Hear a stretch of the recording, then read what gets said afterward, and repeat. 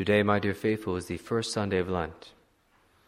Now the epistle is taken from the second epistle of St. Paul to the Corinthians, chapter 6. Brethren, we do exhort you that you receive not the grace of God in vain.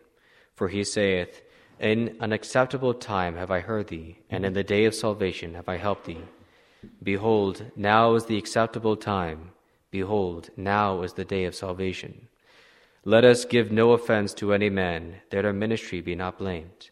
But in all things let us exhibit ourselves as the ministers of God, in much patience, in tribulation, in necessities, in distresses, in stripes, in prisons, in seditions, in labors, in watchings, in fastings, in chastity, in knowledge, in longsuffering, in sweetness, in the Holy Ghost, in charity unfeigned, in the word of truth, in the power of God, by the armor of justice on the right hand and on the left, through honor and dishonor, through evil report and good report, as deceivers and yet true, as unknown and yet known, as dying and behold we live, as chastised and not killed, as sorrowful yet always rejoicing, as needy yet enriching many, as having nothing and possessing all things.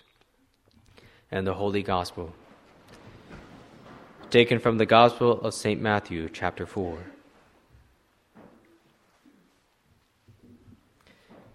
At that time, Jesus was led by the Spirit into the desert to be tempted by the devil. And when he had fasted 40 days and 40 nights, afterwards he was hungry. And the tempter coming said to him, If thou be the Son of God, command that these stones be made bread.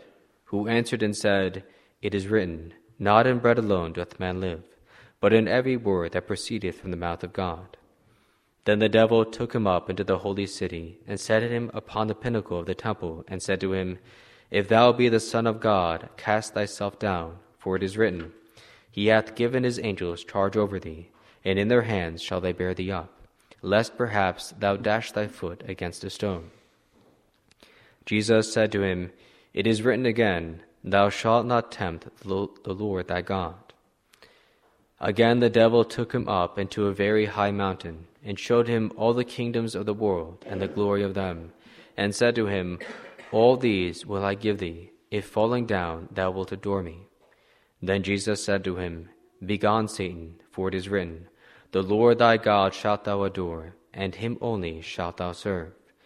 Then the devil left him, and behold, angels came and ministered to him. Thus far the words of today's Holy Gospel.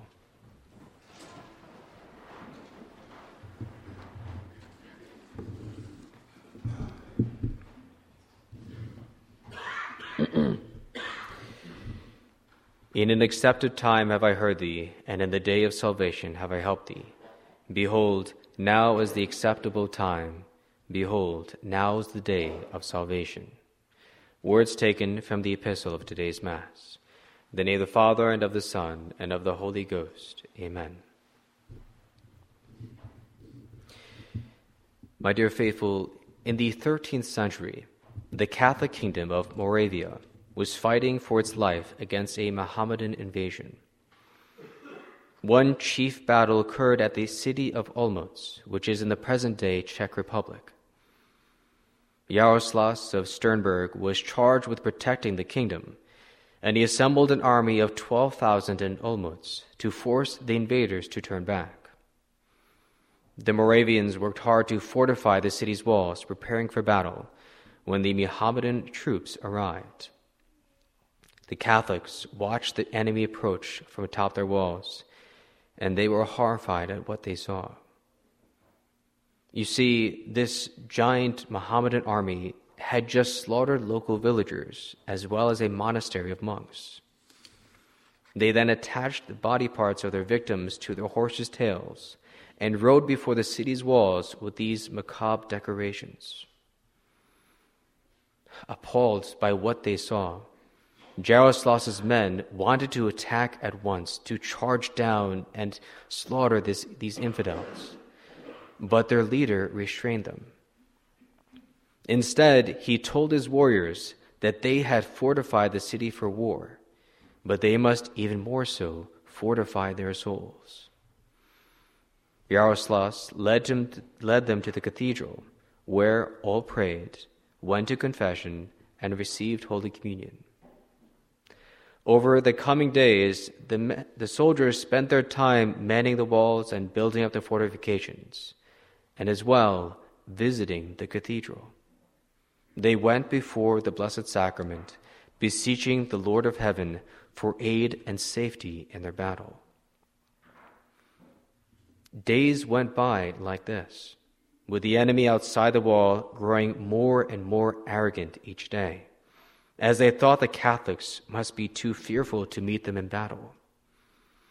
Cowards, they said.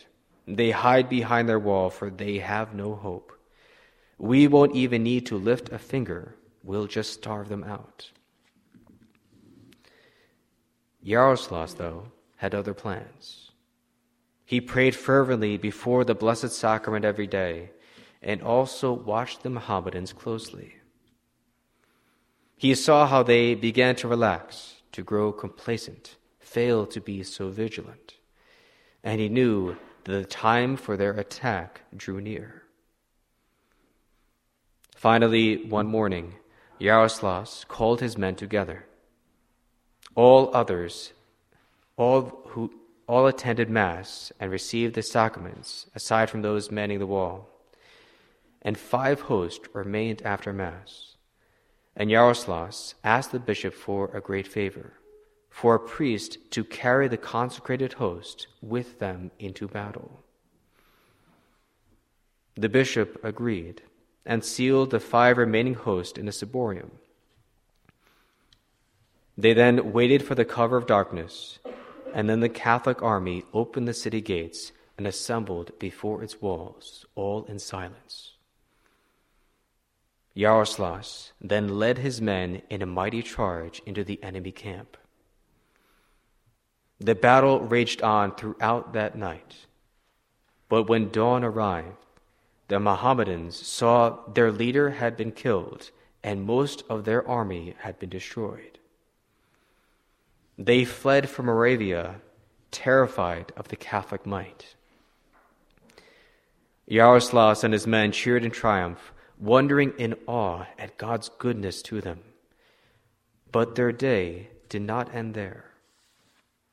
Though exhausted with battle, they accompanied the priest carrying the Blessed Sacrament back to the cathedral. There, Father opened the ciborium to make sure all was well, and he found the host, pristine in white just the day before, were now shining with a rose-colored circle in their center. It was almost as if a drop of blood had been shed on each of these hosts. Yaroslav and his men understood this as a sign of God's favor to them, that it was Jesus Christ who truly joined them in battle, that he fought by their side, and he won the day. They were given this grace, my dear faithful, for as today's epistle says, they received not the grace of God in vain. What I mean by this is, in their hour of need, the Catholics lived their faith. They took care of their own duties, of course, but they made time for Christ. These soldiers manned the walls, prepared the spear, sharpened their swords, and then gathered around our Lord in the Blessed Sacrament. They knew that their hope truly lay in Him. And so they drew near to their God by going to confession, receiving Holy Communion, and spending time before their infinite King. With his outpouring of ardor and confidence, they moved the Sacred Heart that moment was the acceptable time for a favor. God Almighty has a plan for everything, for all time that has passed and all time that will come. All mankind moves according to that plan, for the divine wisdom has arranged everything around even our own free will. He never forces us to do anything, but he offers the grace to do everything that we need to save our soul, to help our families, to even redeem our country. Most likely, my dear faithful, if Yaroslavl and his Catholic soldiers had not been so devoted, their victory would not have been granted. Their city may have been lost. Of course, we do not know. This is only conjecture. What we do know, though, is what we do now will have an effect on our future, for ourselves, for our families, and for our nation. This is especially true for today we begin the 40 hours devotion. Truly, St. Paul's words of today's epistle are so fitting for these next few days. Behold, now is the acceptable time. Behold, now is the day of salvation. Our God, our infinite Lord, the King of kings, shall be enthroned on our altar for the next 40 hours after the second Mass. What hope, what joy, what comfort we can have, my dear faithful, that we can have this devotion. Jesus Christ waits for us here, a king listening to his citizens, a father visiting his sons and daughters, an infinite God bending down so low to draw near to his creatures. He reserves special graces for exactly great times of devotion like this. And I know you already know, we need those graces more than ever in our day. Like the Mohammedan army that gloried in the murder of Catholic monks, our world today glories in unnatural vice, in abortion, in divorce. It celebrates impurity, rage, arrogance. Atheism, materialism, hedonism, these are everywhere. Even hatred of God, the greatest and chief of all sins, reigns so much in the hearts of men. Many despise even the idea of a creator. They spit upon him. Truly, my dear faithful, our God is crucified again each and every day. And yet, amidst this foul world, he waits for us here. He rejoices for you and me, as unknown and little as we are, to give up our time to be with him, to kneel before him, to adore him. He has gone so far as to plan for these 40 hours to be enthroned on our altar. See what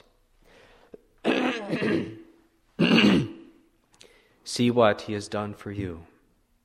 And now, what will you do for him? What will you sacrifice to be here before him? Behold, now is the acceptable time. Behold, now is the day of salvation. If you have not already, I ask you to please sign up for an hour of adoration. But maybe it is not a matter of what time you have to give. Maybe you are fearful of not knowing what to do for a whole hour before our Lord. Of course, there is the Rosary. There are spiritual books available, or you can strive to speak directly to our Lord. I would recommend to you, though, to try a meditation, especially the Sisters' Book of Meditations and Reflections. And amidst this book, and most especially the meditation on our Lord in the agony in the garden. Follow our Savior through his sufferings, his sorrow, his very heart breaking, and see yourself at his side, offering your comfort. Stay there with him. Witness his agony. Tell him your own sorrows, your weaknesses, your temptations.